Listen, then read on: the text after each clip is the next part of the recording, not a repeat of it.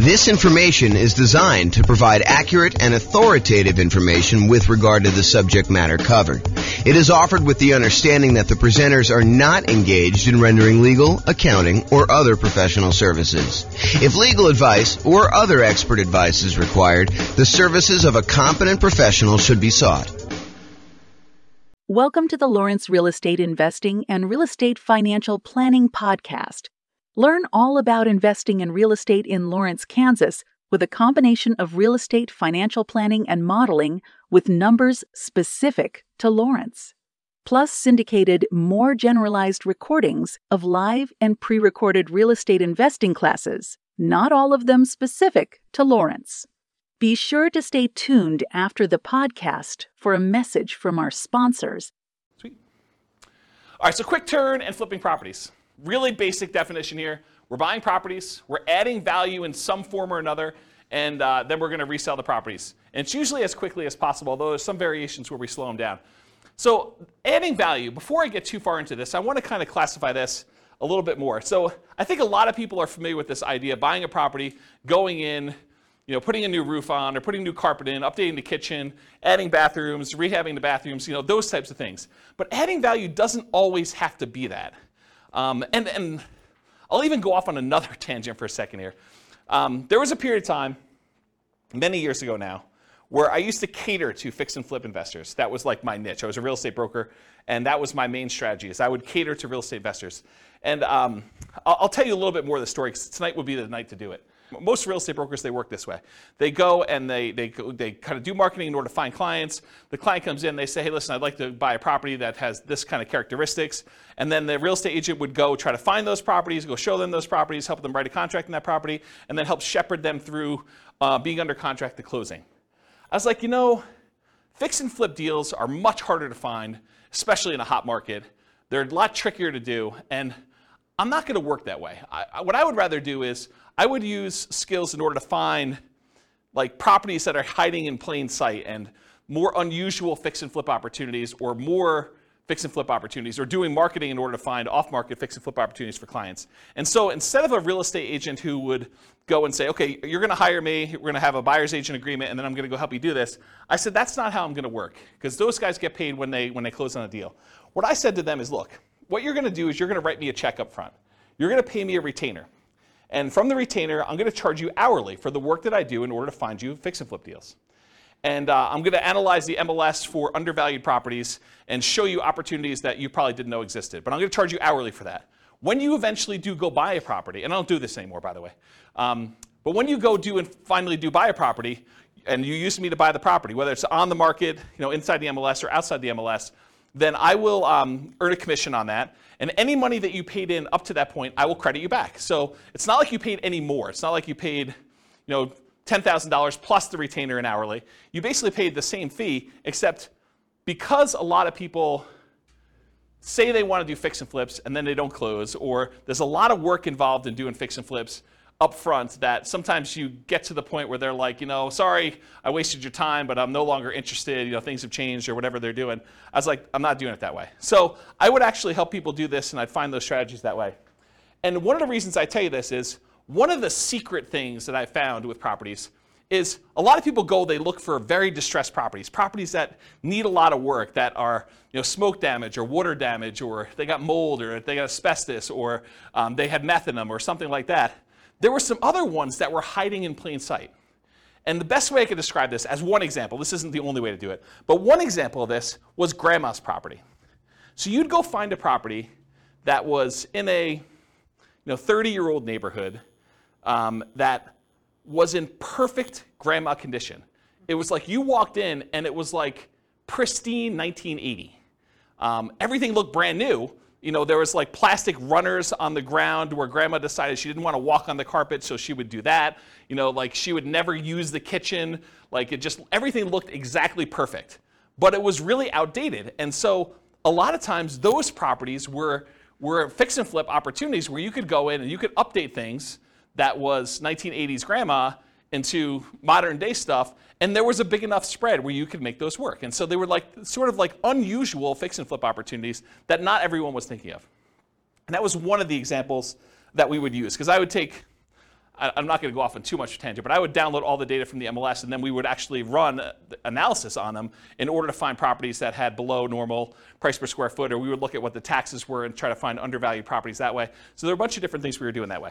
So I guess what I'm trying to say is adding value isn't always what you immediately think of when you think of fix and flip. It could be these more unusual grandma type properties as one example, or it could be a liquidity issue, where someone needs to sell very quickly and they're willing to sell at a big enough discount, but you could almost put it on the market as is and sell it for a higher price. And the only reason that they were willing to sell it for you wasn't that there was anything wrong with the property. You didn't need to add value and you didn't need to go in and fix stuff up. It was you were adding value by adding liquidity to the marketplace.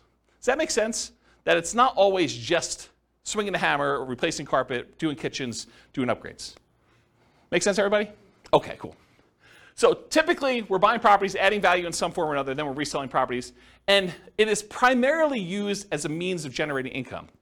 We'll have a slide here in a second where we talk about real estate investing versus real estate entrepreneurship, and this is a real estate entrepreneurship type activity. You're in the business related to real estate. You're someone who's going in and you're trying to find deals, do labor, whether it's yours or managing someone else doing the hammer swinging, carpet replacing, upgrading kitchens, or managing someone, or doing it yourself, or managing someone. And so you're in the business. It's an entrepreneurship activity. So it's a job. You're getting paid to do this labor. So realize if this is like the class that you want to do, this is the strategy you want to do, that you are really looking at a job. This is not like a passive wealth building strategy like a lot of the other ones we've taught so far, like buy and hold, or nomad, or house hacking, or things of that nature. Make sense, everybody? Okay, cool. I run a really informal class. If you got questions, go ahead and interrupt. I probably will ask you to use the microphone, and Rachel has volunteered to be the microphone runner tonight. She told me earlier that she said, I would love to do that job. So, yeah, because you're going to ask a lot of questions anyway. All right, so exceptions. So I'm going to go over what I think is a generalized way of doing fix flip, kind of quick turning properties. But there's all these weird exceptions, and there's no way I could cover every single one of them. So, if you come to me and you say, but what about this, James? Yeah, I'm sure there's some exceptions to that, and feel free to bring them up if you want to.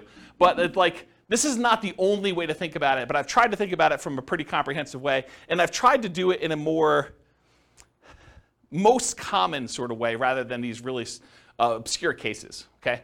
And also, beware, just because you think that you don't think there's a chance that X can happen, doesn't mean that it won't happen. So this is designed to be like a starting point discussion to help you make better investing decisions on your own with additional knowledge, but make sure you do your own research. Do not rely on me solely as your kind of like business person who taught you how to do this. All right.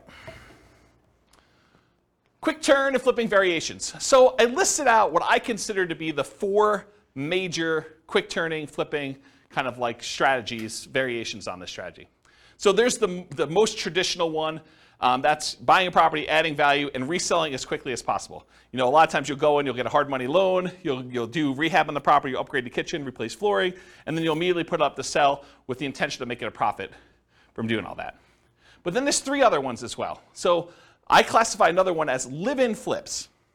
And live-in flips for me is when you buy a property as an owner-occupant, you move into the property, and you get owner-occupant financing in most cases. So a lot of times you're buying like a property with 5% down, or 3.5% down FHA loan, or 3.5% down FHA 203K loan, which is like the rehab version of the FHA loan that allows you to finance the purchase and also the repairs. Or the conventional version of that, there's a conventional 5% down rehab loan as well.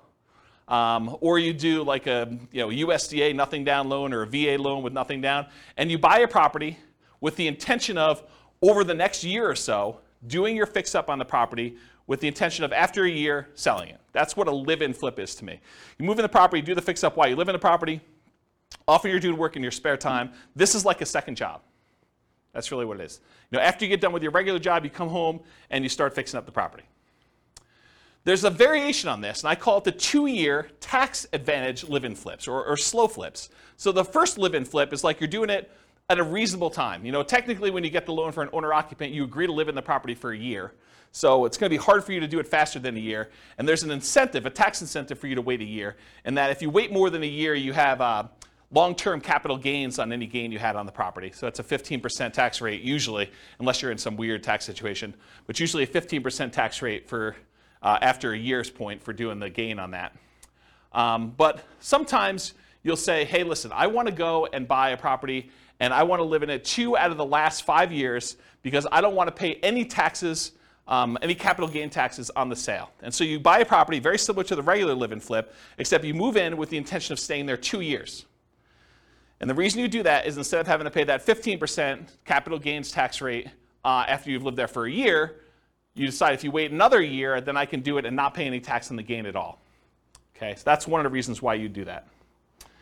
And then the final one, it's a variation on the regular flip. So the traditional flip, you're buying a property, usually getting hard money loan or paying cash or something like that, and then you're doing the fix up and then you're reselling it. With the partnership flip, you're going to partner with the seller. So instead of you going and getting hard money loan or some other type of financing, you go to the seller and say, look, Mr. Seller, your house needs some updating and I can get you more than what you would net if you partnered with me and do this. And I will go in here and I will pay for, out of my own pocket, to have contractors come in and do all the work on the property. And then when we sell it, you'll pay back all the money we paid for the upgrades, we'll pay off your loan, and we'll split the profit. And I think we could do better than that. And so the idea behind a partnership flip is, instead of you buying the property from the seller, doing the work and selling it, you partner with the seller, you do the work, and then you both sell it and you split the profit in some form or another. So that's what a partnership flip is. Okay? Any questions on the 4 strategies? You guys knew about all those? You got the microphone? On. Yeah, it should be on. It doesn't project your voice. Just so records. with the partnership flips, how is that price difference determined, the spread between what it would have sold for before and then after? Is it just based on a pre-renovation appraisal? Or how is that price determined? It's completely negotiated between you and the seller. Okay. So you could structure these any way you want. It's whatever you can get a seller to agree with, right? So I don't think a lot of times you're talking about, this is what you would have gotten, although maybe that's part of your presentation. This is what you would have gotten if you hire a real estate agent. It's going to be 6%, and most buyers are going to come in. They're going to negotiate the price down, and so you got another 2 or 3% that way, and you got your share closing costs. And so by the time everything's said and done, you're talking at a 13% discount from where you thought you were going to be. And so what I do is we're going to be able to do this. I'm a real estate agent. I can sell the property for us, so we're going to save some money there. I've got contractors and everyone else who could do all this work, and I get discount because I give them a lot of business. And then you go in there and you sell yourself as to why you can go and do it and why you can make them more money than if you did it yourself. So you do whatever the negotiation is for yourself to do that presentation. Does that make sense? Okay. Okay, cool. Any other questions on this? Yeah, good, Mike. Thank you. I've been seeing some houses, like say in Kansas City, Yeah. Missouri, and they're really cheap. Yep. Have you done any where you can do not an assumable loan, what do you call it? Subject to loan, where you just take over the property and then make an agreement that after you're done fixing the property, you will then pay them. But in the meantime, their mortgage is being covered. Sure. Yeah, you can structure it that way. That's just a variation on the partnership flip, right? You're going to go in there and you're going to say, look, it's not even subject to. I mean, you honestly could do it where you just say, look, I'll pay the amount that your mortgage is. If you want to do this, it doesn't have to be done this way. But you could say, I'll pay the amount that your mortgage is. I'll rent the property from you while we're doing the rehab, or we're partnering on this, and so I'll just cover the holding costs for that. But I don't think you have to, unless it's a person who's in a distressed situation and they would otherwise lose the property. So you don't have to offer that, but it's a way you could do it. It's another tool in the tool Well, it's tool just chest. less coming down, less money you have to put up front, because you could put that into the rehab, right? I don't think so. I think that if you have the seller pay for the holding costs while you're holding the property, I think that's actually better than you coming up making the monthly payments. Say that again? Yeah, so the seller still owns the property in the partnership flip version, and so they're making the payment. So I think you coming out and volunteering to make the payment, I think that's actually worse for you. Make sense? Yeah. Yeah. All right, any other questions on this? Do you have a question, or are you just holding the mic? Okay. Okay. I thought you were grabbing for it like you were going to ask questions. Okay, cool. All right, so is this quick turning flip model, is it more real estate investing where you're taking money, you're investing in something, doing very little work, and expecting to get a return on your investment? Or is this real estate entrepreneurship where you're putting in manual labor with the expectation of making a profit on your labor? What do you think? Is quick flipping, quick turning properties, flipping properties, is that more investing or is that more labor? Labor, absolutely, right? So this is one of the obvious ones where before some of the other ones were like, you're doing a little bit of work, but you're putting money in the deal. This one I think is very clearly on the side of real estate entrepreneurship. So for flipping properties, most folks are typically investing their time and often a little bit of money, so it's mostly an entrepreneurial activity. Okay, so money required. I would love to be able to tell you that you can go flip properties with nothing down, no money out of pocket at all. I think that while that can happen, it's really, really hard to do, okay?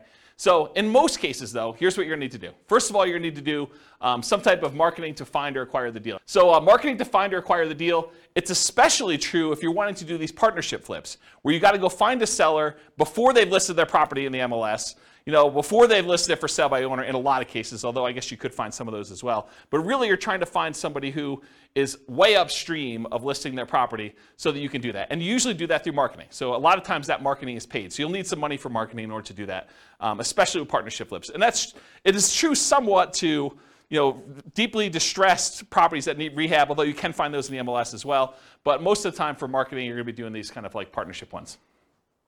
You'll also need money for down payment and closing costs. So when you acquire property, you're probably going to have some closing costs.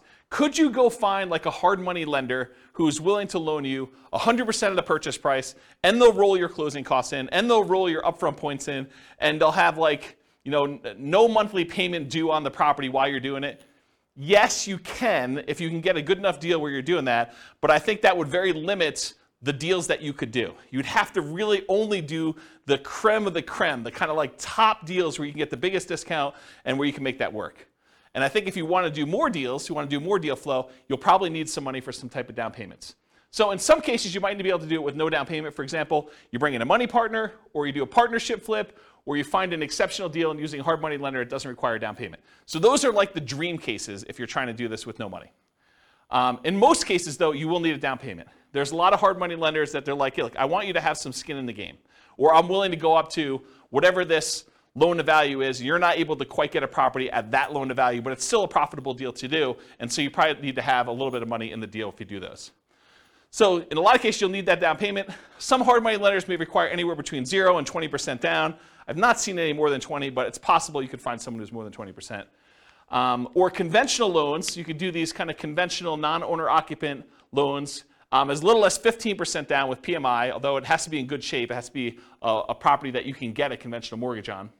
20% or more for properties that qualify for conventional financing, and not all will qualify. So if it doesn't have the basic stuff that a property needs, the kitchen doesn't work, doesn't have bathrooms, things like that, or it's uninhabitable, you're gonna have a hard time getting a conventional loan. But grandma's property, you can get a conventional loan on because it looks perfect. You went and looked at the property, you're like, there's nothing wrong with this, I can move in, okay? Also, you can do live-in flips where you could do that with nothing down, a VA loan or a USDA loan, those are nothing down loan programs, or an FHA loan, 3.5% down. And there's an FHA loan that allows you to do rehab costs included with the loan. That's the FHA 203K loan. And then that would be 3.5% down, and they'll loan you repair money too with 3.5% down. Just a side note, you cannot do your own repairs with the 203K. You have to hire a contractor. That's part of the loan contingency. They kind of like do it out and pay the contractor directly. Or you can do 3% or 5% down conventional loans, and there are versions of conventional loans that also allow you to do repair money as well. And then I think that's it for the live-in flips.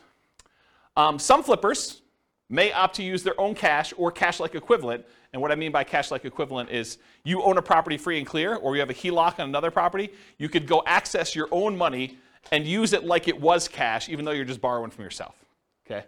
So some flippers may opt to use their own cash or cash-like equivalent instead of paying hard money lenders to improve profitability. So instead of you paying the hard money lender 7, 8, 9, 10, 11, 15, 20%, whatever they're charging you plus points, you could decide, hey, look, instead of paying them that, I'm going to get paid that because I'm going to use my own cash and I'll save that money, and so it just adds to my overall profitability, okay? So for down payment, that's kind of like all the different stuff related to that. In addition to money to acquire the deal, down payment and closing costs, you also need repair or rehab money. So, some hard money lenders may loan you rehab money, especially if you buy it at a big enough discount. But in most cases, you're going to be really close. You're going to need to come out of pocket for a lot of that rehab money. Now, some people will opt to use some type of credit card, HELOC, or something like that, or they'll go buy from Home Depot on a Home Depot credit card, and they'll do their own labor. So they're trying to get creative in order to minimize the amount of money they have out of pocket. But for the most part, you're going to need to come up with some type of rehab, repair money to do that. Holding costs. So a lot of times, even if you do a hard money lender, they're going to want you to make payments. A lot of times it's interest-only payments on the loan. Some of them will do like, we won't do payments for the first 6 months. It's already rolled into the cost of the loan, or maybe they'll add it to the loan balance. Well, they won't require you to make monthly payments on it. But not all hard money lenders are like that. And so you'll have some holding costs on the loan while doing the rehab. And once you've done the rehab, marketing the property for sale. So you may have 3-month rehab period, or 4-month rehab, or 6-month rehab. And then after that, you have 2 or 3 or 4 months in order to market the property and then wait for it to close before you can get paid. So you might have 3, 4, 5, 6 months of holding costs between rehab period and marketing period in order to do that. Does that make sense, everybody? Okay. And then marketing or staging costs to sell, or hiring a real estate professional who could do that for you. So you don't have to be the one to do the marketing costs of, get it in MLS and put up the signs and do yard signs and get it out and distribute flyers and print up flyers and floor plans and photos and all that other stuff, or staging of the property. You can hire a real estate professional to do that, but realize that's a cost that's usually coming out of the sale if you're not doing it yourself. And then finally, I guess it is finally, reserves. So you should not be doing flipping properties without reserves. I don't know how many clients, like top-notch professional flippers, that they get into a property thinking the rehab's going to be $20,000, $30,000, $50,000, and ultimately find out that it's 2 times that. They thought that they knew what they were getting into. They get in the house and they find out a whole bunch of things that they didn't know about, and they're unwilling to sell a product that they know has problems and that they didn't fix. And so you need to have reserves to take care of those things. And you probably need to have reserves if this thing takes a lot longer than you thought it was going to take. You buy in a property and you thought rehab is going to be 3 months, and that you're going to be out in 3 months, and it's not under contract by 3 months, and so you got to hold it for 6 months or whatever it is. So you need to have reserves, just like you do with any other strategy. But I think a lot of people do not think about reserves when they think about money required to do these. So in an ideal world, can you do this with $0? Maybe. I think that's hard to do. And I did model it with you doing it with $0. I kind of gave you the benefit of the doubt when I do the quantitative modeling at the end of the class, but I think you'd be hard-pressed to do this with no money. So I think the more you have, the more deals you can do, the different types of deals you can do, which makes you just better in this business overall. Any questions on that? Oh, I have one other thing I have in here. Oh, some people will borrow some of these expenses, like the repairs, rehab, marketing, staging. It is very difficult to borrow down payment.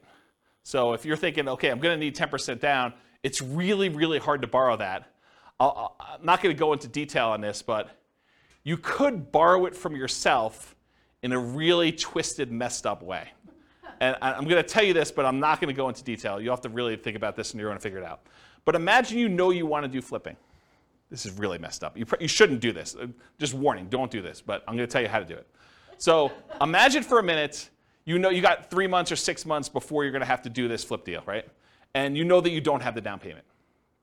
But you're spending money on groceries and car payment, all the other bills that you normally have.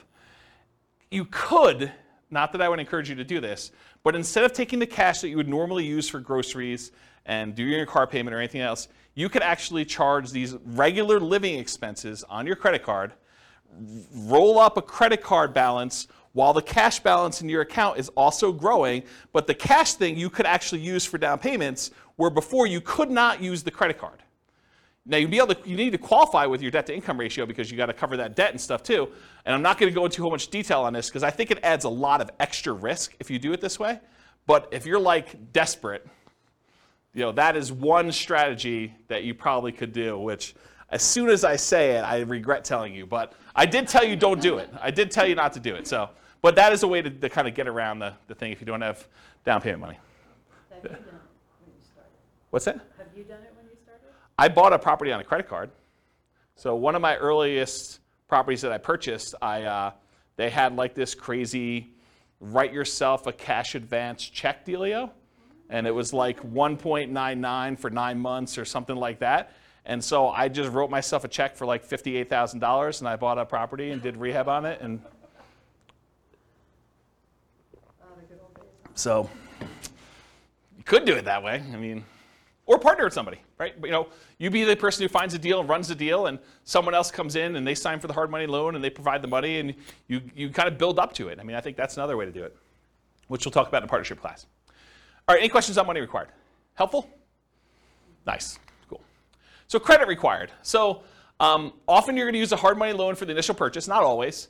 And most hard money lenders are going to look at your credit score in some form or another. You'll hear like, you could buy this. You could. The late night TV guys are like, you could do these deals where, we're not going to look at your credit. Hard money lenders, they really care about the property. They're doing a collateral loan on the property where the property is the security for the loan. So it doesn't matter where your credit is. You could have filed bankruptcy or foreclosure, or have a 0 credit score and you can get these loans.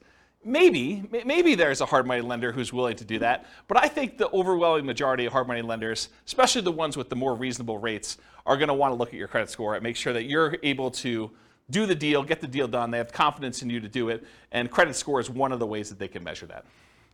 Make sense? If you're going to do conventional financing, if you're going to go in and buy a property and do like one of these conventional loans or something like that, typical credit score for that is 640. Oftentimes, the better credit you have, the better your interest rate's going to be on those. And then for these kind of less common situations, the live-in flips, it's owner-occupant financing. And you can go as low as 580 with the FHA loan in order to do your credit score with that. There may even be some exceptions where you can go lower than that with really unusual, exceptional situations. But go talk to a lender. They'll tell you this stuff. So that would include stuff like FHA, including the 203K loan, VA financing, USDA, conventional, including the conventional rehab loans, provided the property can qualify. So the property needs to be able to be in good enough condition where you could buy it that way and purchase the property. With a partnership flip, you may not need credit score at all. If your partner is going to qualify you for the loan, you don't need to do it. So in that case, it may not be required at all. And if you're buying without a loan, all cash, credit score is not required. And realize, just because I wrote these numbers up here, you can't go to your lender and say, James told me that it was this number. You need to ask them what the qualification is for their loan products at that time, because they may change. Loans are changing right now a lot. In case you didn't hear the news, interest rates rose by 0.75% today. So another big jump today. All right, any questions on credit required? Sweet. Skills required. So the primary skills required for flipping properties are, number one, you got to be able to find deals. Got to be able to find deals. That's a skill that's required. You also got to be able to estimate rehabs or know someone who can. You either got to be able to do it yourself or you got to be able to get a contractor in there who can estimate the rehabs for you. Got to be able to figure out acquisition financing, hard money lending, private lending, the conventional financing, live-in flip financing, whatever it is that you're using to acquire the property, you need to know about the financing. You need that as a skill. Then you need to either be able to do the rehab yourself, swing a hammer, do the fix-up yourself, or hire people and manage a team to be able to do the rehab. And then you need to be able to sell the property. Those are the primary strategies, the skills required in order to do quick-turn flipping properties. And of course, the skills of rehab can vary depending on whether you're doing it yourself or you're going to hire someone to do it. If you're going to hire someone to do it, you need to be good at management. You need to be able to pick, hire managers, stay on top of them, make sure they get the job done right, know how to pay them, know how to structure all that. And then selling properties may be you hiring someone else to do it or you doing it yourself. So another way, you either need to be managing them or doing it yourself. So different skills. Any questions on skills required?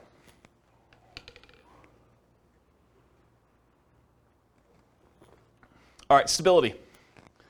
So flipping properties is very actively stable. I finally looked up the guy's name, for those that came to other classes and you're like, James, you should know his name. Shane Parrish from Farnham Street came out with a blog post where he talked about this concept of something being actively stable or passively stable. And I went and I re-looked at the blog post just so I could do it. And the example he used was a boat. If you have a boat and you don't do anything, the boat is just kind of like naturally stable. Just sits there, floats, bounces around a little bit. But if you're not actively doing something, it's not like you're going to drown. But a jet fighter is something that is actively stable, where if you're not actually actively using the controls, you're going to die. So real estate investing, when I kind of thought about this, I was like, oh, this kind of applies to real estate investing in a weird way. I think real estate investing overall is actively stable in general. If you don't do anything with your property, eventually you'll lose your property if you don't pay taxes on it. But there's variations. There's like a spectrum inside real estate investing. For example, if you go get a interest-only loan that has a balloon at the end, if you don't do something about the balloon at the end, that's worse than if you have a 30-year amortizing loan that's going to pay itself off over 30 years. That is less actively stable than a interest-only loan with a balloon. So on the spectrum of, is this like a more active thing where you have to really pay attention to it, or if it's more passive, even though it's active because it's real estate in general, I think that flipping properties is more active. It is on the far end of you having to be actively engaged with the property almost daily until the job is done and the property is sold. Maybe a little bit less while the property is for sale, but definitely while you're rehabbing the property, you're managing that team. Unless you really have a good team in place and you could trust those guys. But for the most part, you're on top of that. That's definitely a significant job. Okay, any questions on stability? Cool. So scalability. Is flipping properties going to make you Elon Musk rich? Probably not, right? It's not super scalable. I mean, there's some advantages to it because you can get big chunks of money, but it's not like wealth building. And I got a really good slide. I think it's the second to last slide tonight, where I talk to you and I compare how much money you make buying a rental property versus how much money you make flipping properties. And it's an interesting comparison. I'll kind of show you that. But as far as scalability goes, flipping properties, it's often limited to deal flow. You got to find good enough deals where you can buy them at a discount, put in the value, and then resell them. So from that perspective, it's harder to scale. It usually slows down your acquisition speed. It can be done with relatively small amount of capital that can usually be reused after a deal. So you go in there, you put up some money, put up some rehab money. In most cases, you're getting all that money back, and so you could reuse it on the next deal that you do. So from that way, it is scalable, right? Because it's not like you need to dump 20% into a property and leave it there as you do with like buy and hold properties. So you could reuse the money and kind of keep cycling it in through.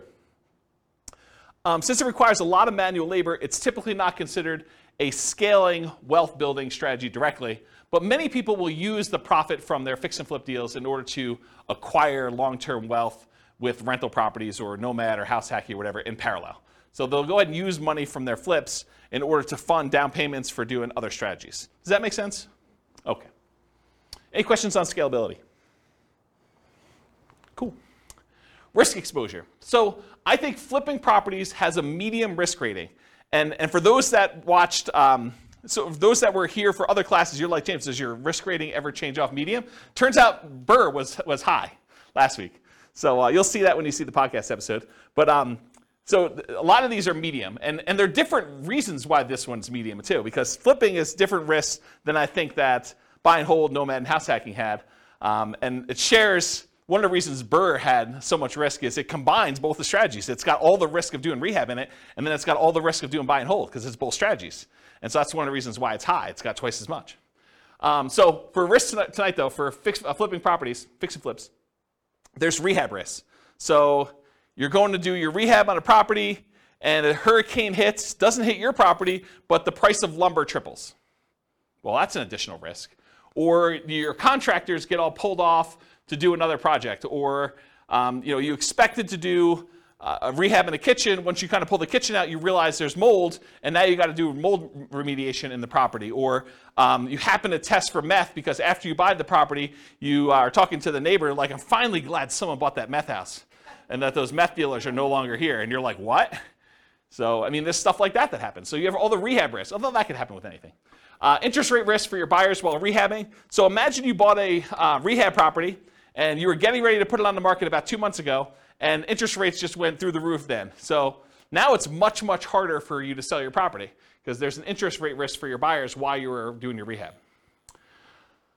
Price decline during rehab risk. So sometimes markets turn. There was a market was going a certain way, and then all of a sudden it shifted, and now it's much harder for you to sell, or the prices started to go down. And you're holding the property thinking, I can do better, and the market's kind of dropping out as you're holding on. And maybe you should have accepted that $5,000 discounted offer that you got the first day, because that was your best offer, because now the price is $20,000 below where you were. So there's stuff like that happens. And for longer flips, like 2-year slow flips, this is an extended, it might be called an additional price decline during ownership risk, because while you're holding the property for 2 years, it's possible the market changes or interest rates change or things like that, and prices drop pretty considerably during that period of time. And then, of course, your credit is at risk because if something happens and you're unable to make the payments on the loan, you're unable to sell the property, and you got to give the property back to the lender or something like that, then you could have a credit risk there. And then in addition to those risks, for partnership risks, if you're doing partnership flips, rather, your reputation is at risk, right? Because you're sort of doing something with someone else and they're expecting you to perform. And then you have all the generic partnership risks that you have there. Disagreements with your partner. He said this, you thought it was going to go one way, they sue you, there's like a disagreement over how to split the profits or what was said or who was supposed to do what. So you've got all those with additional partnership flip risks. Any questions on risk exposure?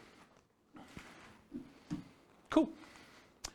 So profit speed. So how quickly are you getting profit, and what's the general size of partnerships? Like what's the profit margin you're doing there? So how quickly you make money. With partnerships, it's relatively quick. Usually you're buying a property, and once you sell it, 6 months later, 9 months later, a year later, sometimes a little bit faster than that, you're getting your profit out. And so while flipping properties, you could typically start seeing profit within 6 months, typically after rehab and sale. You may capture some natural appreciation. If you're holding the property and the market's going up like it's been going up the last year, 15% a year, whatever it's been going crazy up, you get to capture this sort of natural appreciation while you're holding the property and you're rehabbing. It's going to sell for more than you originally thought because the market's going up while you did this. And I will tell you, some flippers actually will factor that into their offer. They'll be like, look, the market's going really strong. I think it's going to continue going strong for the next 6 months. I know this particular seller is going to get offers from a whole bunch of other investor flippers, and I really want this deal because I got to get my guys busy or whatever it is. And so I'm willing to factor in some of that natural appreciation. I'm going to sell it. It's comping out right now at 400. I'm going to pretend it's going to comp out at 420 because I think it's going to go up 20K over the next 6 months that I hold it. So some of them are doing that. I don't know if that's prudent, but I will tell you that that's how some of them think, having worked with a lot of them. So you may capture some natural appreciation, inflation, likely to capture forced appreciation as well. Forced appreciation is the value you add when you do the work that you do to the property or your liquidity or whatever it is you're doing there. So that's like the forced appreciation part of it. So how much do you make? It varies widely, and everyone's got their own metrics. And everyone's expenses and holding costs and costs of money and their overhead and everything else is different. If you're running a really lean ship, maybe you make more profit. If you have a lot of overhead and a lot of stuff going on, or you have really expensive money, maybe you make less. But I think a lot of investors will target $25,000 minimum net profit after everything. And some of them will bump that up to 10% of the sale price of the property as like a way to deal with properties becoming more expensive. So, if you're doing a lower cost property, a lot of them will say $25K minimum, or some will even do less than that, but I think 25 is a very common number you hear. $25,000 profit minimum after all my expenses net of everything. Or if you're doing like a $400,000 property, maybe you say I want 40K. Or some people, in order to get a deal done in a really hot market, they'd rather have 25K than not get the deal. Maybe they actually bump it down to 25 in those cases. Okay? Okay, and by the way, 25K net of all expenses, not taxes. So most people are going to do that number, and they're not going to take into account their tax obligations from that number. So if you're looking at the returns, this is typically the return quadrants we use when we're looking at a property. So you'll get some appreciation, both that natural appreciation while you have the property from inflation, and then also any forced appreciation. You're usually not getting any cash flow. In fact, cash flow is probably going to be negative at your holding costs. Debt pay down, a lot of times your hard money lender is going to have an interest-only loan or even a negatively amortizing loan, which means that the payments are getting on and the interest is accruing while you're holding on to the property. So debt pay down is usually going to be either zero or a negative, depending on whether you're just making interest-only payments or that. And then you're not usually getting tax benefits while you're holding the property because you're not usually renting it out. So usually there's nothing there for those. Any questions on profit speed? All right, no questions on profit speed? Profit size? Okay, cool. So finding deals. So you can find these deals in the MLS. You can find these deals from for sale by owners. And there's really two groups of for sale by owners. Those for sale by owners that are currently actively marketing their property, like people that put the for sale by owner sign their yard, put up their property on websites like Zillow or Craigslist or other things like that. And then you have the hidden for sale by owners. There are properties that are for sale by owner. They're not listed with an agent, but they could be properties that they haven't put out any advertising. You need to go do postcards or pay-per-click or do some networking or whatever in order to find those sellers, in order to be able to find those deals that way. And then the other most common way to find these deals is wholesalers.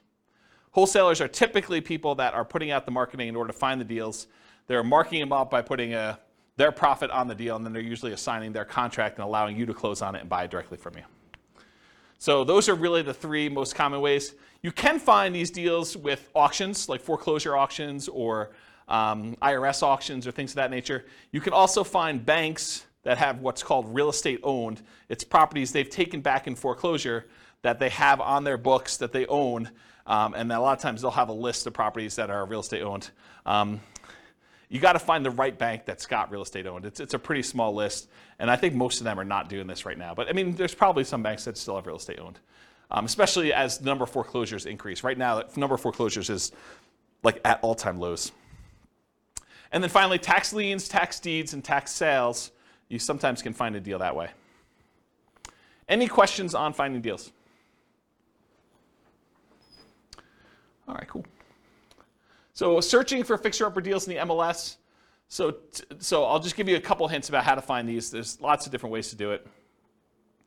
But one of the ways is to search for these types of terms like handyman special, the word handyman, the word special, the word fixer, the word fix, the word TLC, the words needs work, mold, asbestos, and I would do all the different wrong spellings of asbestos because I know you guys have a hard time spelling it and real estate agents do too. So just do lots of variations on that. Damage, fire, smoke, water damage, all those types of words in order to try to find these inside the MLS. And you're going to come up with a lot of false positives, right? Like you're going to do a search for fire and it's going to say, backyard fire pit. And that's not really what you're looking for, right? You're looking for fire damage or something like that. But you'd rather get the false positive and be able to say, okay, I'm going to pass on this than to miss one that really had fire damage. Or meth. I don't think meth's on there. That's another one. What's that? Will they put that in there? It's a meth house? Sometimes. Yeah, you're supposed to disclose. Yeah, the question was, will they put in there that it's a meth house? Yeah, if they have meth and it has not been remediated, they're supposed to disclose that to you. So yeah, putting it in there definitely could come up with some properties. Quick question, if they don't disclose it, and you purchase it, can you sue them because they didn't disclose it? It's a big deal.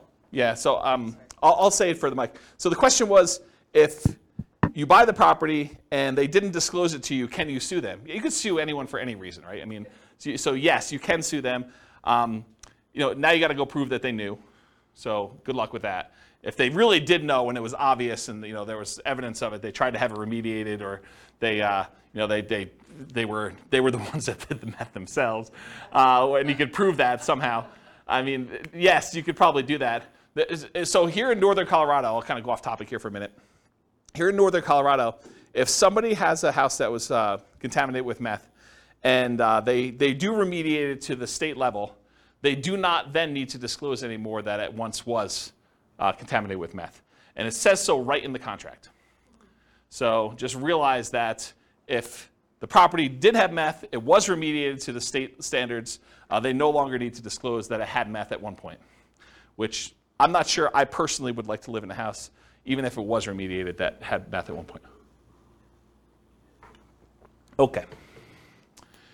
I'll add one more thing to this. It's not on the slide, but so I was reminded of this when I was telling you the story at the beginning of the class, which I didn't really intend to tell you, but I guess I did anyway. So one of the other things we would do is I looked at all the different ways. One of the things that I did, where do I start the story?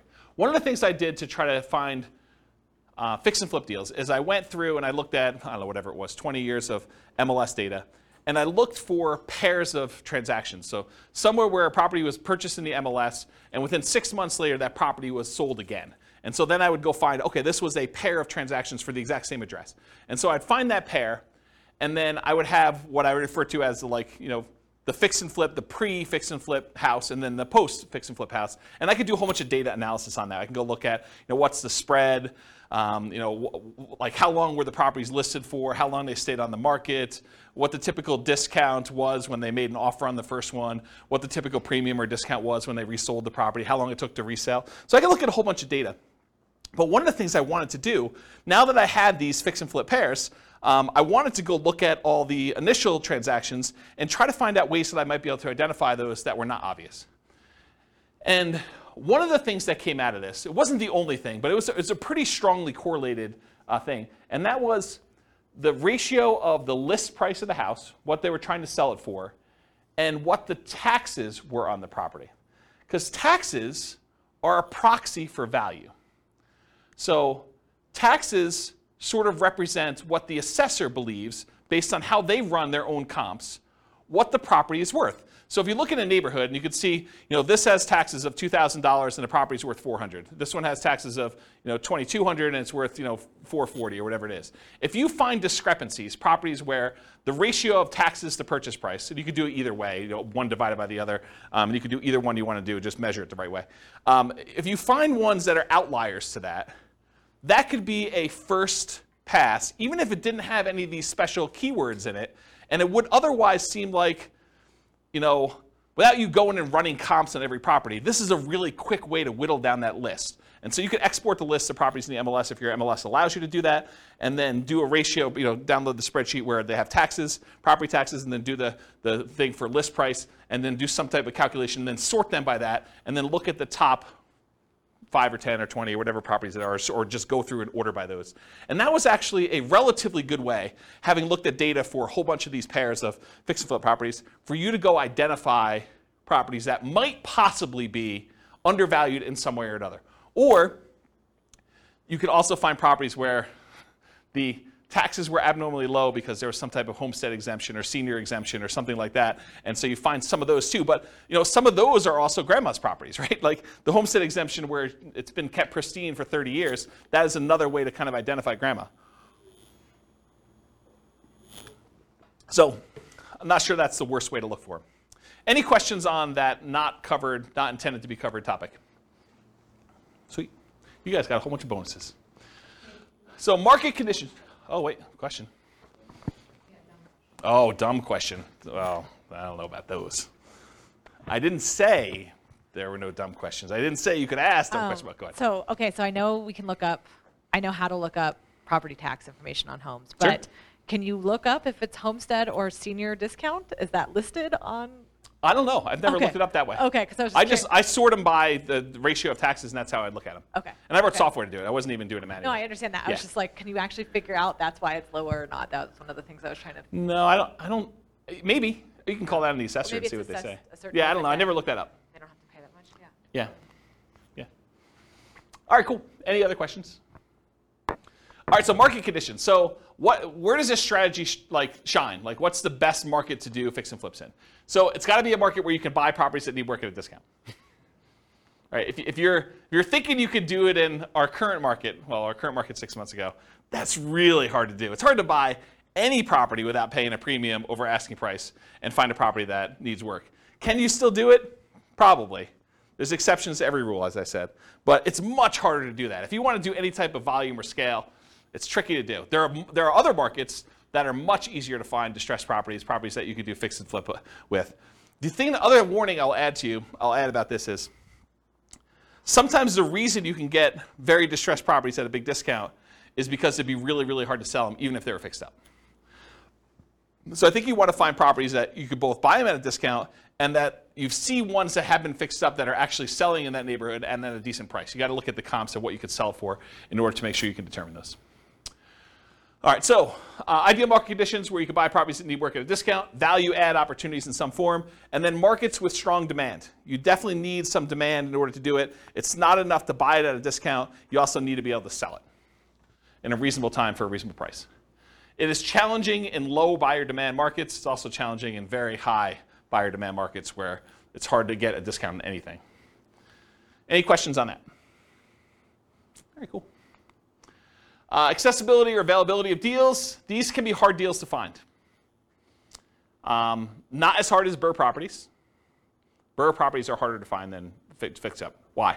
Anyone know? Because BRRRR properties, you need to both find a property that would qualify as a fixer-upper, but then it also has to be an amazing rental after you buy it and do the refi. So those are even harder to find. Fixer-uppers, you could buy properties that wouldn't be good rentals and sell those. So they can be hard to find, although slightly easier than Burr, I told you that. Watch out for strong availability. Might mean that it can be harder to sell in a reasonable time. And some markets are much easier than others. Harder, but you might be able to invest in remote markets to find these deals. So you can do fix and flip remotely. It is harder to do. I've done some, and it requires different skills. You really need to have a good team in place on the other end to do it, or be willing to travel, or both. But you can do it. So if your market, if you're like, I can't do these in my market, first of all, I would test that assumption and see if it's just you and find out if other people are doing it. And then if other people are doing it, then you got to figure out how to change your strategy to do that. But if it's very, very difficult, there's hardly anyone doing it here in your market, then you should go perhaps, and you really want to do this strategy, which maybe you pick a different strategy altogether. But you could go do it in another market that this is a more reasonable strategy to do. Any questions on this? All right, cool. So we're using retirement accounts. Can you typically utilize flipping properties with self-directed retirement accounts? Yes, you can. It is harder to do because it limits the work you can typically do on it. It is easier if you almost have you and another flipper almost offer each other to do the loans for itself at some type of swap rate or something like that, where you loan them money for their flip deals and they loan you money for your flip deals from your IRAs. Might be an easier way to kind of do that. It may also change the type of financing that you use. So might be harder for you to do certain types of loans by doing it that way. And I think I covered all that. Any questions on financing? Yeah, I want to give Mike to make it back. Thank you. But if you were able to do them through there, theoretically, wouldn't you not have to pay any tax? Depends on... Or deferred? Yeah, it depends on your structure of your retirement account. I'd have to think it through. This is not my area of expertise. But yeah, I think you would have... Yeah, if you did it inside the account, all the money had to go back into the account. I think that goes into whatever the status that money already had. So if you're going to pay tax when you pull it out, it would be taxed at that point. If it was tax-free when you pull it out like a Roth, then I think it would be like that too. There's some other weird rules too, like if you're financing stuff within there, if you're using this for down payments, there's a whole bunch of additional rules, and I don't understand this stuff that well, but UBITs and things like that I'm just not familiar with. So you'll need to get some professional guidance on that one. It's harder to do, much harder to do than doing it with someone else's IRA. You can use someone else's IRA real easy. Okay? Yeah. Any questions? Cool. So quantitative analysis. Now we're going to get into numbers, just right at a time. So flipping properties is a job. I want to point it out at the very beginning because financially, this thing shows up like extra income in our modeling. Right? We're not modeling you're buying a house and you're getting the debt pay down over that thing. So a lot of times they're interest-only loans, and you're not going to have appreciation happen while you're holding the property for 6 months because you're already kind of baking that in there. So it really just shows up as lumpy income. Income that shows up once every 6 months or once every 9 months or whatever the period of time that you've gotten there. It just kind of poof, $25,000 shows up in your account because that's the net after all your expenses after you've done the deal and at whatever interval you have there. So that's how we model it, right? Because it's lumpy income. It's periodic, sometimes irregularly periodic, but you could do it as kind of periodic chunks, lumps of income. Okay.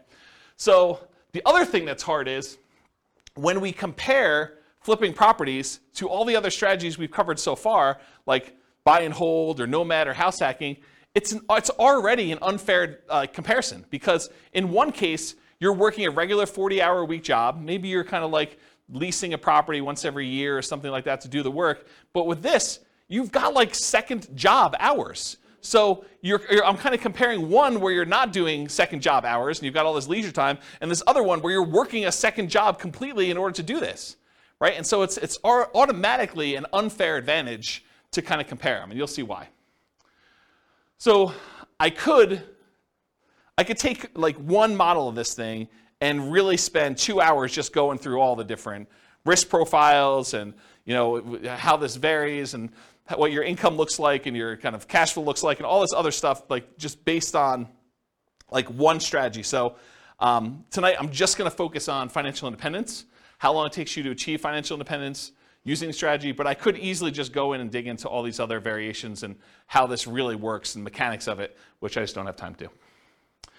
Eventually, they may be their own class. For this particular strategy, because it's not my primary thing, like this is not my, I don't know if you guys can tell, but this isn't my normal topic to teach, right? Like fix and flip. I do have a lot of experience, especially helping clients. I don't do a lot of fix and flips myself. I've done a few. But this is like, I used to cater to this. This was my niche for clients doing it. And I did this for several years doing it this way, but I don't know. This isn't my normal class topic that I teach. It's sort of like a secondary topic. So I don't know. Maybe I will teach more. Maybe I won't. It is naive to generalize these results. Don't think that you truly deeply understand all the nuance from just this class, right? You can't go out and claim that you're a guru and expert and start teaching this based on the stuff you learned in this one class. Okay. All right. So modeling flip income. So this is a specific issue that deals with the real estate financial planner, and I just want to bring it up to your attention. It probably doesn't come into play in this class, but it will come into play if you copy this scenario into your own account and you start playing with it. So the issue is specific to the real estate financial planner software. You could model flipping income in one of two ways. The one way you could do it is you could say, I got lumpy income, I get a lump sum of $25,000, maybe it's adjusted up for inflation, every 6 months. And if you did that, the way that we calculate debt to income is I calculate debt to income month to month. So I look at the income you had in that month and the debts you had in that month, and I tell you what your debt to income was in that particular month. I don't look back a year and say, your average income was this, and like your average debt was this at those different periods, and then calculate your debt to income that way.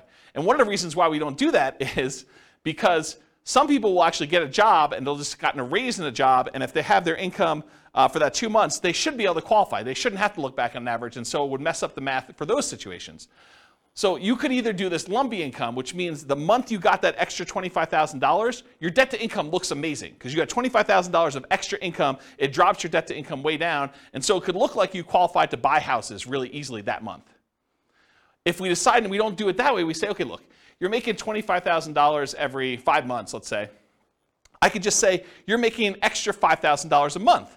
And if you do that, the challenge with doing it that way is you don't really earn that $25,000 until after the 5th month, and then you have $25,000 all come in, but maybe you needed a certain amount of down payment, and that happened at month 3, really before you technically had the money coming in.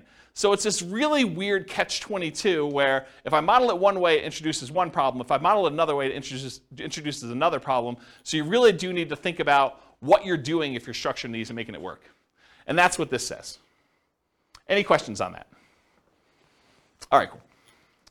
So we're going to try to find out someone doing flipping, how long it takes them to achieve financial independence. And we're going to compare it to a lot of the other classes we've done, like buy and hold and house hacking and nomad and BRRRR and those types of things. And we're going to compare that. So in order to do that, I think it's fair for me to define for you what financial independence is mathematically. So financial independence is when you have enough income coming in from your investments to support your lifestyle. So in this case, for the example we're going to do tonight, they need $5,000 a month in order to support their lifestyle. And $5,000 a month gets adjusted up with inflation. So it's $5,000 when they begin, but 10 years from now, it's whatever that is, $8,000, $9,000. So what are the investments, and how do we calculate those to see if they meet that $5,000 per month income coming in? Well, there's 3 different major sources of money coming in that we count. The first one is any passive income they have. And passive income consists of Social Security, any pensions, or any annuity income they have. So those are the 3 forms of passive income. In addition to that, besides passive income, the second thing is any cash flow they have from rentals. This is net of all their expenses. So it's you take the gross rents and any other income they have coming from the property, like maybe laundry service or something like that, and then you subtract out vacancy, property taxes, property insurance, maintenance, property management, mortgage payments. Did I miss any?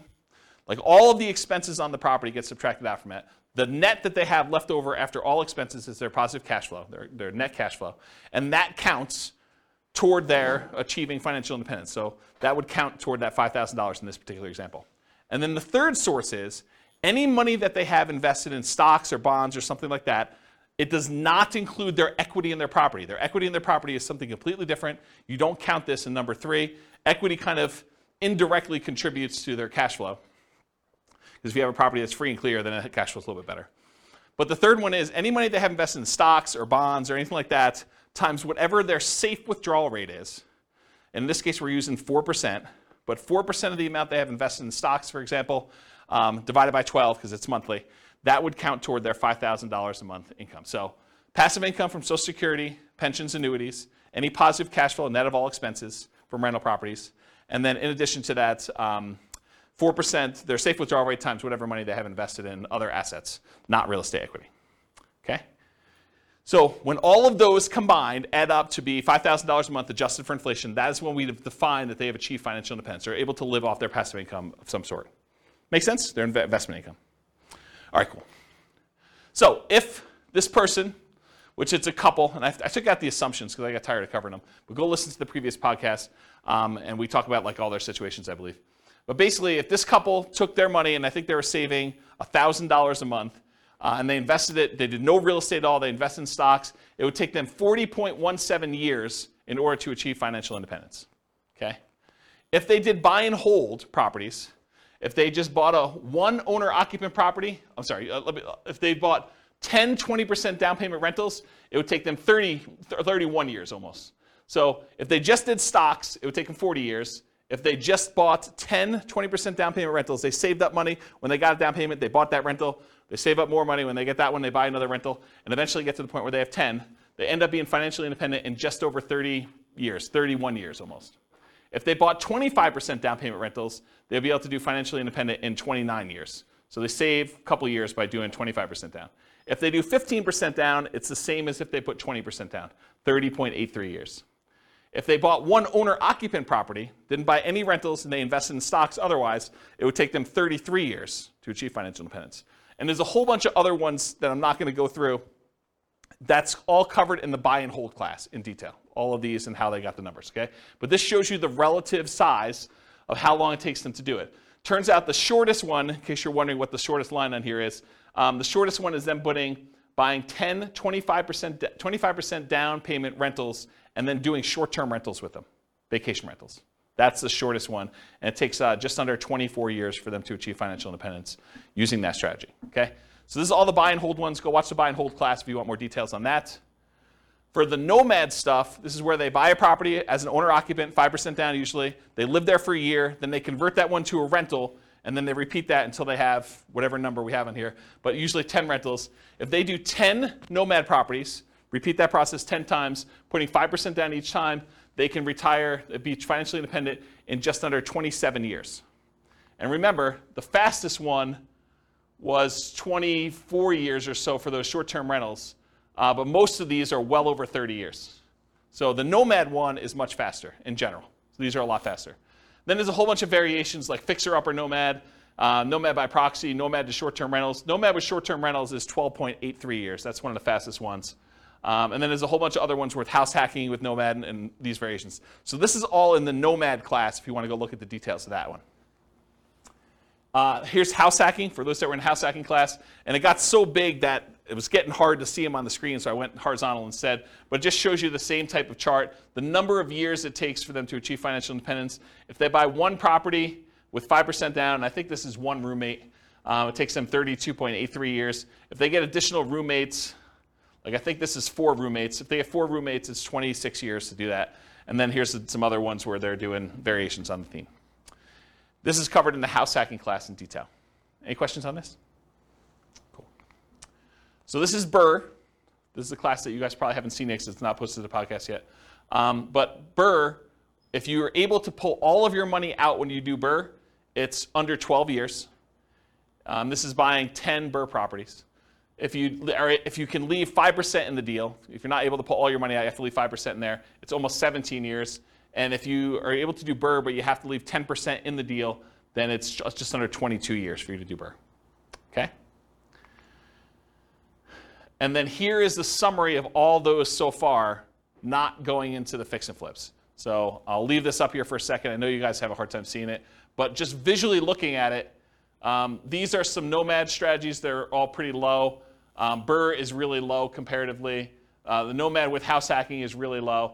And then this is just more house hacking over here, and this is buy and hold. You can see relative sizes, though, that really the winners tend to be nomad, BRRRR, house hacking type stuff. Okay, all pretty good? Any questions on that? All right, let's talk about some flipping properties. So in my assumptions, which is wrong, I believe this is not correct, you did not have to come up with any money out of pocket. And the way I justified this in my own mind is, you either had the money, because in this case they're saving money in the stock market for a lot of stuff, and you use that temporarily because you're getting it back, or you were able to do enough work to find a good enough deal where you could do this with no money, or you partnered or something like that. So you didn't have to come up with money for down payment, holding costs, repair money, etc. So I think this is not the most conservative way to model this. This is the way I would say this. But I think it's fair. It's because you're getting the money back. It's not like you lose use of that money. I've also assumed you're earning $25,000 net after all expenses. Anyone have a problem with my $25,000 number? Anyone think that's ridiculously low or ridiculously high? Anybody? Okay. You guys using any different numbers? Do you guys do flips? You're using 25K for your number? More? After taxes, probably, yeah. Okay. Yeah, more. But More. then it gives us a buffer. Gives you a buffer. Yeah. And you a lot of times see 25. Yeah, okay. So basically it's 25. And so the amount adjusts up with inflation over time so that 25K 10 years from now is more than 25K. And then paid taxes at ordinary income tax rates because you're doing it in less than a year. So because you're actually buying a property, doing a rehab to it, and selling it within 6 months, you pay that money at ordinary income tax rates. So I figured out what their income would be based on how many they did in the profit of that particular flip and their income that they had, and I adjusted the number so that their income taxes were now higher on their paychecks, and the income tax was also higher on the fix and flip income as well. So I tried to make that adjustment for you so that it's a more accurate way to do modeling of taxes. Taxes increase as they earn more from flips. And then any money that they had extra left over is invested in stocks at 8%. They didn't do rentals in this particular case.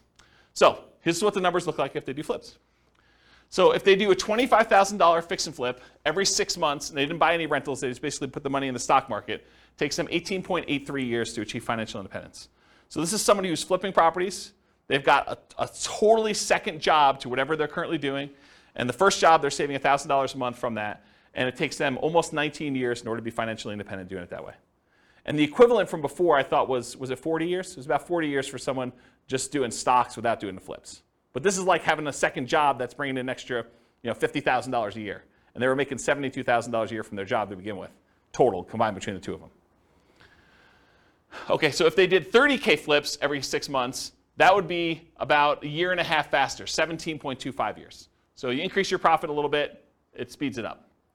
If they're doing a $35,000 flip every 6 months, that's 16.08 years. If you happen to do $40,000 flips every 6 months, that's 14.83. If you do $45,000 flips, it's 13.67.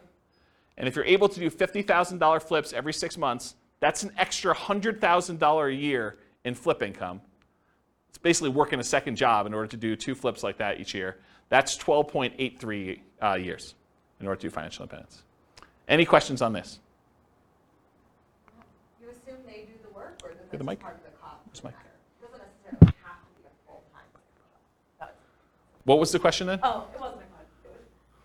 I mean, when you say it's a full-time second job, you Yeah. assume then that they're doing all the work. No, I think that even finding the deals, managing their contractors, and overseeing the sale of the property is an extra job. Whether that's a 10-hour-a-week job or a 20-hour-a-week job, I think a part of it is Yeah, it's where they not are like in the process. It's not necessarily a 40-hour-a-week second job or something. I think can be. I think it depends. I definitely have had clients that this was their job, like they were doing this, and they were, I don't know, going and previewing homes to make sure that they had the comps right, and there's all that stuff that you don't think of that takes time up. Eventually, I think you get to the point where you're good enough and you've seen enough things where you do that. But early on, it's much more in labor. I think you get skills over time where you don't have to, where you could do less. But especially you have teams in place and you know all the stuff you buy from Home Depot or Lowe's or whatever you're doing, you get some economies of scale and expertise practice. All right. So what if instead of doing every 6 months, they did 25K flip every 9 months, or 25K every flip every 6 months, but then they buy 10, 20% down rentals with any extra money that they have, Or if they do 25K flips every 6 months, but then they buy 10 Nomad properties. So what if we did those 3 additional things? Well, they're starred. So if you do 25K every 6 months, but then you buy 10, 20% down payment rentals, 16.17 years. So it's faster than the 18.83 if they just invested in the stock market, but it's still 16 years in order to be able to hit FI for that. What if they did the 25K flip every 6 months, but they bought Nomad properties? That's 12.5 years. And remember, in our modeling, their flip income goes away once they reach financial independence. They no longer have to flip after 12.5 years. So they stop. Okay? So 12.5 years if they do the 25K flip every 6 months, and then they buy 10 Nomad properties. And then if this is they do flips every 9 months, it's 22.83 years if they do that. Versus if they did it every 6 months, it's 18.83. So it's 4 years longer if they only do one every 9 months instead of one every 6 months. Any questions on this? Just as an aside, because you guys have seen several of these classes already, at least some of you have. Do you like this format where we do like qualitative and then we go into quantitative? You guys like that? Okay. All right. Any other questions on this? Okay, cool. Let's talk about live-in flips. So if you're doing a flip, if you live in the property or otherwise, but if you do a flip and it's less than a year, you pay taxes at your regular income tax rate. So if you're flipping a property and you make a profit on it, whatever profit you made on that deal after all your expenses, then that gets taxed at your ordinary income tax rate. And I'm not a tax guy, so go verify this with your CPA. But this is my understanding. If you do the flip for a year, or if you live there for a year and you do the flip, then you're paying 15% capital gains, long-term capital gains tax rates. And there are some exceptions where if you have an income below a certain threshold, I think, maybe even there's one for above, though I don't think so. But I know there's one where if you earn below a certain number, then I think your long-term capital gains rate is actually 0, if I'm not mistaken. But it's a really low income. But otherwise, if it's over a year, in most cases, it's going to be a 15% long-term capital gains rate tax rate. So you could save you a little bit of money on taxes if you wait over a year when you're doing your flips. Although I'm not sure that's incentive enough for you to do shorter ones, and I'll show you that here in a second. If you hold the property for 2 years and you live in the property, this is if you live in a property for 2 out of the last 5 years, then up to certain limits, and there are limits on this. You can't do this with $5 million properties or $5 million gains. I guess it's not the price of the property, it's the gain amount. But if you live in a property for 2 out of the last 5 years, then you do not have to pay anything on your capital gains on the property. So any profit you made on that property, up to some limits, and they're pretty high limits. I think it's like $500,000 for a single person. Does anyone know what the number is? I think it's $500,000 for a single person. I think if you're married, it's even more than that. But that's the amount of gain you get for 2 out of the last 5 years. And then you don't pay any capital gains tax at all on that. So this kind of came up recently for me. I had a client who was, he was working for a builder. He was like the head super for a custom home builder.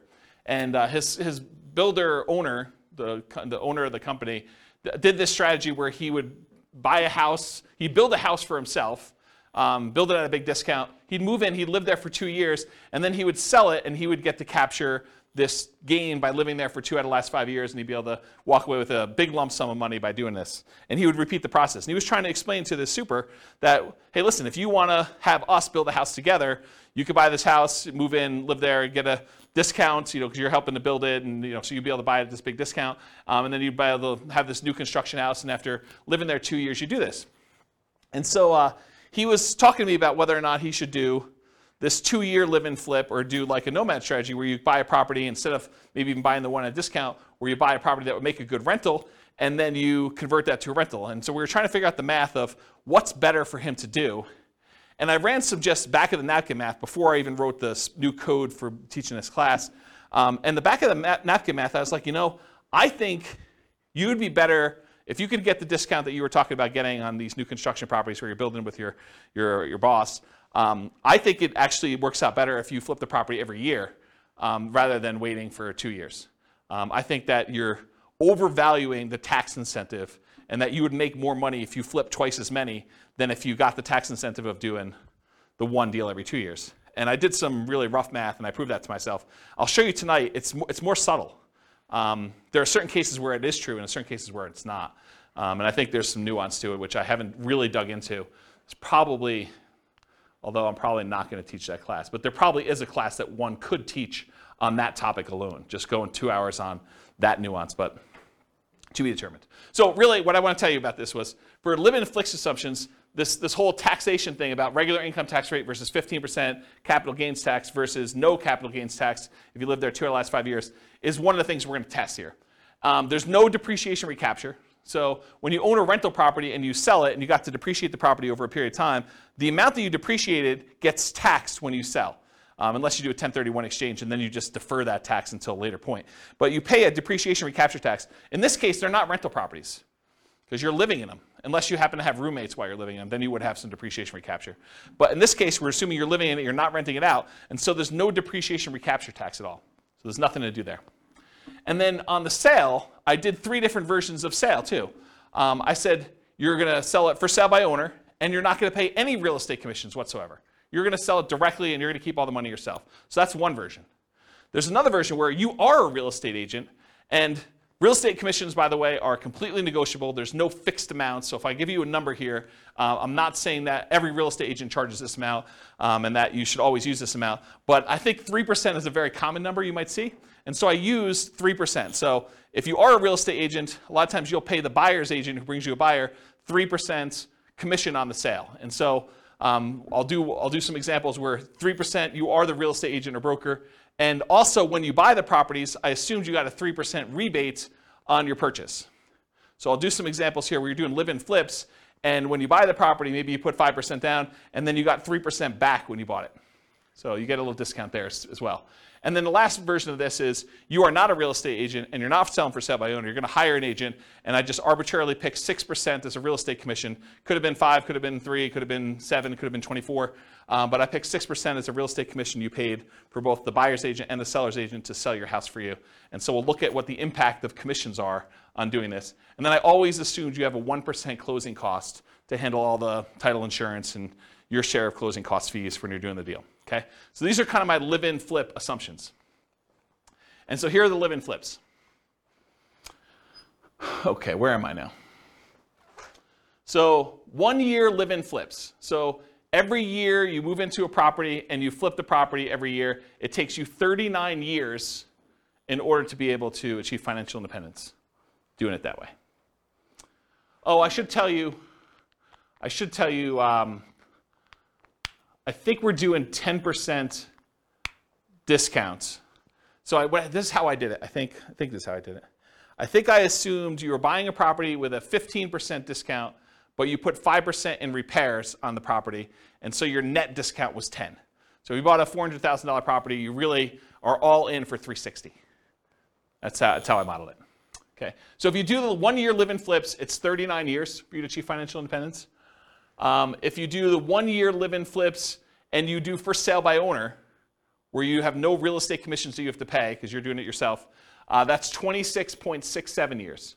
So you save almost 13 years by not using the real estate agent on your sale.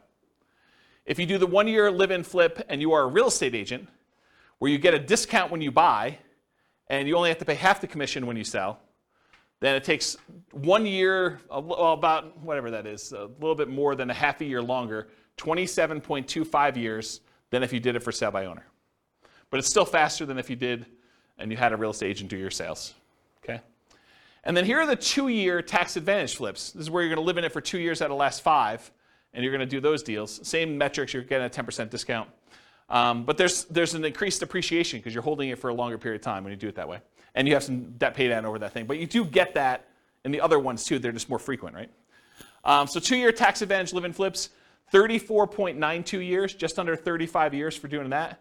Remember, if you did the 1 year one, it would have taken you 39 years. So this is one of those examples where I thought it was going to be the other way, but it turns out the 2 year one is tax advantaged. However, that's only if you are paying the real estate agent. If you have a real estate license or you're for sale by owning it, it is the other way, as you'll see here in a second. So 2 year tax advantage live and flip as an agent, 29.17 years. It's longer for you to do it that way than for you to not do it that way. and then for you to do the 2 year versus the 1 year, I should say. And then the 2 year tax advantage live-in flips where you do for sale by owner, exact same time, 29.17 years, which is longer. The 2 year flips, either as an agent or when you're doing for sale by owner, take longer than doing 1 year flips where you are also for sale by owner or an agent. If that makes sense. Okay? Any questions on this? You'll also notice live-in flips take a lot more time for you to be financially independent than doing the flips every 6 months and investing in stocks or buying rentals or buying nomads or whatever it is. And because I can, this is all of them on the same chart. And the flips are in this middle section because it's alphabetical. So like somewhere between here and here are the flips. So you can get an idea of relative size of how long it takes. Some of the like flipping ones are pretty aggressive, but remember, they're getting jobs. This is like a extra job for you to go do this if you're doing these flips and whatever. So it's like almost an unfair comparison time-wise. I don't remember where I was, but it was somewhere in this ballpark. And you can see some of the faster ones are these nomads and nomad with house hacking, and house hacking ones are kind of like the faster ones. Buy and hold, a little bit slower. And then regular house hacking ones over here a little bit longer.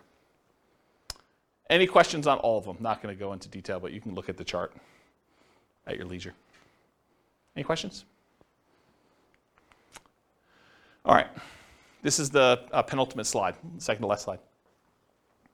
And pause for dramatic effect. Take a drink too. While you're drinking, it would be funny if you could add a bar. It would. All right. So otherwise, I have to repeat it. It'd be funny if you could add a bar on that of getting a minimum wage job for 20 hours a week. Extra? Yeah. Yeah. Compared to the...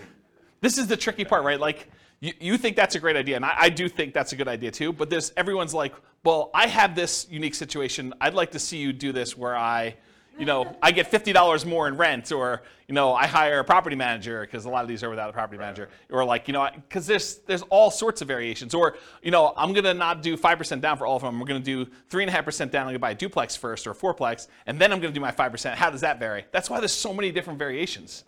I mean, this is literally why I've zero concern. I'm doing like Real Estate Financial Planner podcast where I take one of these scenarios, and each episode is me diving deep into like one.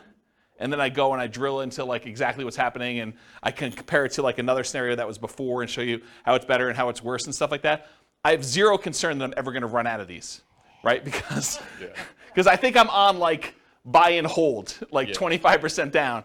And I've got all these to go with like all sorts of variations of doing this. And what happens if I make more? What happens if I make less? Property manager, not property manager. Stop working before I technically hit FI and see if I can coast in. And there's all sorts of weird stuff to do. Yeah, because I was just thinking, you said two flips a year every 6 months for 30 years. Yeah. Man, that's a lot of time. Right? I totally agree. Yeah, and we all know that house hacking is the equivalent of getting a side hustle, right? So you could do side hustle, go look at the house hacking ones. Those are kind of the equivalent, right? It's like getting a job for $650. You could look at it that way. There's lots of weird ones. So. All right, so this slide. I used to have a very different version of this slide that I would teach. And the old version of the slide, I'll jump to the punchline, then I'll walk you through this one. The old version of this slide was, for every rental property you have, it's the equivalent of you doing a flip every year. So for every rental property you own, it's the equivalent amount of money that you would make from doing a flip every year. And I'm going to walk you through what I mean by this. So I just randomly took the properties we were buying in all these other scenarios, and I jumped to year 10, just to show you what year 10 numbers look like. So in year 10, the amount of money you make from appreciation on the rental, using a 3% appreciation rate, was about $15K. The amount of money you made in cash flow on that property, I think this is 20% down. The amount of money you made in cash flow on that property was $6,720. The amount you made from paying down on the loan was about $6,000, a little less than $6,000. And the amount you made in cash flow from your tax benefits, cash flow from depreciation, was about $2,600 and change. Okay? Add all those up together, it's about $30,000 in that 1 year from appreciation, cash flow, debt pay down, and the tax benefits of owning that rental property. Squint really hard, it's about 30 grand.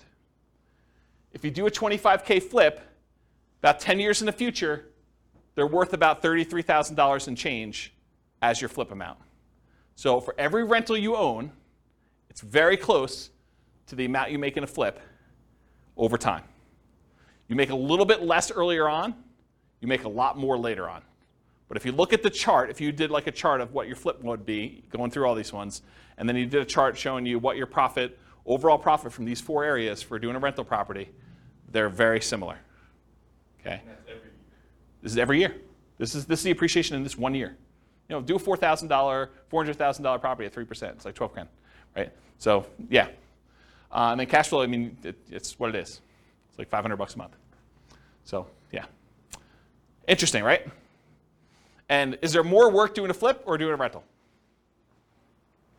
One of them kind of becomes, especially if you have a property manager, one becomes very passive and it just kind of like propels itself. So then when you have 10 rental properties, it's like doing 10 flips a year. Another way to think about that. Okay? Now, to be fair, like the counter argument is, but flips are all cash now money. They're all like the side, right? And when you do a rental property, this is cash later. Appreciation and debt pay down is equity in your property, which unless you do a cash out refinance or you sell the property, that's money being held and internally compounded for you for later. This money is now. With flips, all of it's this side, right? All of it's cash now. That's the counter argument. But in some cases, you want to have, you know, tax optimized returns later because you're not paying taxes on the appreciation except for property taxes, and you're not paying taxes on debt pay down except whatever you had to pay for the income you earned that paid for this, right? So this is tax deferred in a lot of ways, where all the income you have coming in from the flips is money you have to pay taxes on that year, unless you're doing something weird, like the 2-year deferred flip or something. Any questions on this puppy? Oh, you have all right, so conclusions. So I went through some numbers tonight, but assumptions matter a lot. Like, you can't go and say, oh, I attended this class once and James said that this particular strategy is always the best. No, because in different market conditions for different people with different income, you know, different relative skills, different appreciation rates, different rent appreciation rates, different stock market rates of return. Some will do better than others, some will do worse than others, and some may be very, very, very different than what we showed here tonight. So you can't just say automatically, this is the best. I think what you have to do is you either need to do the math yourself or you need to put your own stuff into the Real Estate Financial Planner and model it out and then change your strategy and do a variation strategy and then compare the two. I'll also add one other thing. We really only looked at one measurement. We looked at how long it takes to achieve financial independence, when in fact, there's a lot of things to look at, right? There's the risk profile. You know, doing one strategy gives you a lot more risk. Like doing something where you only invest in the stock market gives you all that stock market risk, whether that's good or bad. You know, doing ones where you're buying 5% down rentals gives you a lot more leverage risk of the real estate. You know, that price resiliency or the equity resiliency and rent resiliency stuff that we kind of talked about at the beginning, where, you know, rents decline, that's potentially problematic. 80 flips. So you have all that flip risk, right? And with BRRRR, you have the flip of, you have all the additional BRRRR risk in there too. So like all these strategies have different risk profiles. And so one may be faster, but it may also be a lot more riskier, where if you ran a Monte Carlo simulation where you had all these variables for price appreciation, rent appreciation, stock market rate of return being variable, mortgage interest rates being able to go up or down on you, inflation rate becoming variable, like all those things becoming variable, you may find one has a much wider range of values where, yeah, maybe you can retire really, really early if things go your way, or maybe it's like forever where you don't actually make it with this particular strategy, where another strategy might have a really narrow band where you're almost certainly going to take longer to get to financial independence, but you're definitely going to be financially independent within a 6-year period. And so you might see that if you run your numbers and have certain things happening. You can go to realestatefinancialplanner.com/model, pick your city, and over time, it's not all done at this point, but over time I will be adding all of these strategies in so that we use the numbers for that city, and you could just copy any of the scenarios into your own account and just start from there with numbers that are very similar to whatever city you're in to be able to do that. Okay. That is the end. If you guys have any questions for we're done. Is that helpful? Different than other fix and flip class you've attended, where they kind of talk about rehabbing and estimating repairs and finding deals and stuff, a little bit different? Good stuff? Yes, good stuff. You guys are really quiet. Wow. Okay. All right, well, if you don't have any more questions, I'm going to end. I will stick around, but I will see you all soon. Thank you all for coming.